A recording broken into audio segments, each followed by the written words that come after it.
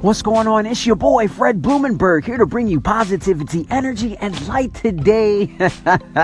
It's a beautiful day. You woke up, you winning, you breathing, you are winning. And as long as you are doing those two things, guys, you are always starting your day off on a winning streak. Those of you that have come back to me, thank you for listening to your boy. Please share this podcast with a friend because they need this energy, man. They need to hear these words. And those that are new to my podcast, I give you 5 minutes every single day to make you feel good and bring you some energy to your day. Guys, today we're going to talk about prioritizing your time. Look, we're going into 2018, okay? You're going to hear me for these last couple of days of 2017 talk about how to maximize your days and how to stay ahead of the curve and how to stay ahead of the crowd and the masses. You're going to have a lot of people out there that are going to be like, 2018's the year, man. That's when shit's going to happen. And they're going to go in all motivated. And they're going to be like, hell yeah, man, January 1st, that's the fucking day. And then January 2nd, they're going to be like, yeah, man. January 3rd, they're going to be like, yeah. And 4th, they're going to be like, yeah, man, yeah, hell yeah, new year, new me.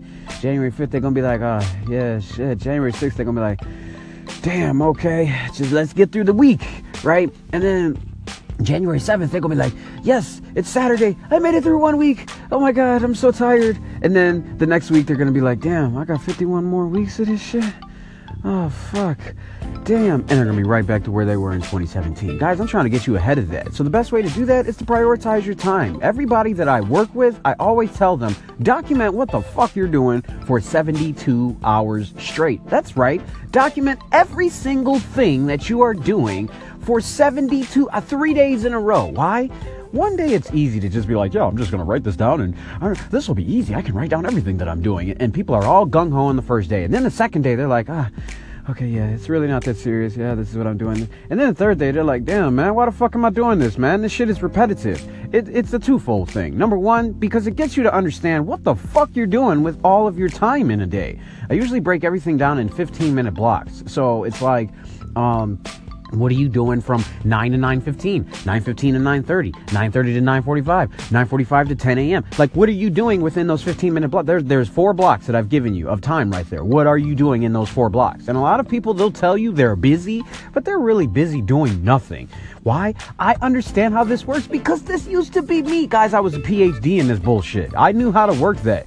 Oh my God, I'm so busy. Oh, I got to eat breakfast, man. And then I got to take the kids here and just talking about a bunch of useless shit that you're doing, but it's not going towards anything. It's not going towards a purpose. Now, that's not saying that, you forget about your kids and that you don't worry about them. It's just saying, what do you want your life to look like?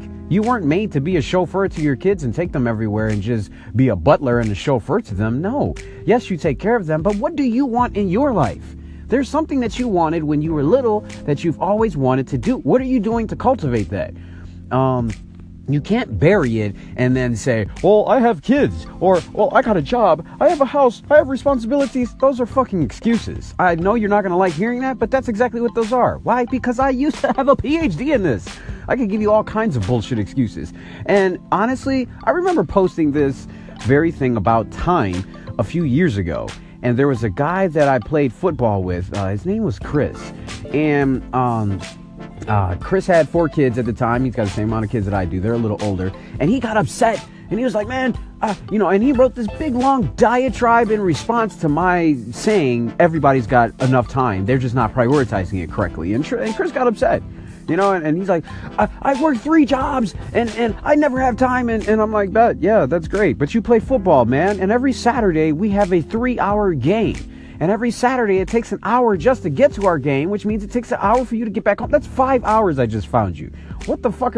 I deserve to play. No, you don't fucking deserve to play. What do you want to do with your life, man? That's the question. You're telling me you have no time and you've given up 5 hours right there. I guarantee you I can find you some time somewhere in your day that you are not using to maximize. That's what we want to do. We want to maximize our time in the day. Document what you're doing for 72 hours and break it down in 15-minute blocks. And I guarantee you, if you are true to yourself and not bullshitting yourself, you are going to find dead time. Even as much work as I do right now, I still find dead time. And that's for me to maximize every minute of every single day. Why? Because I have a purpose-driven life and I want you to have the same.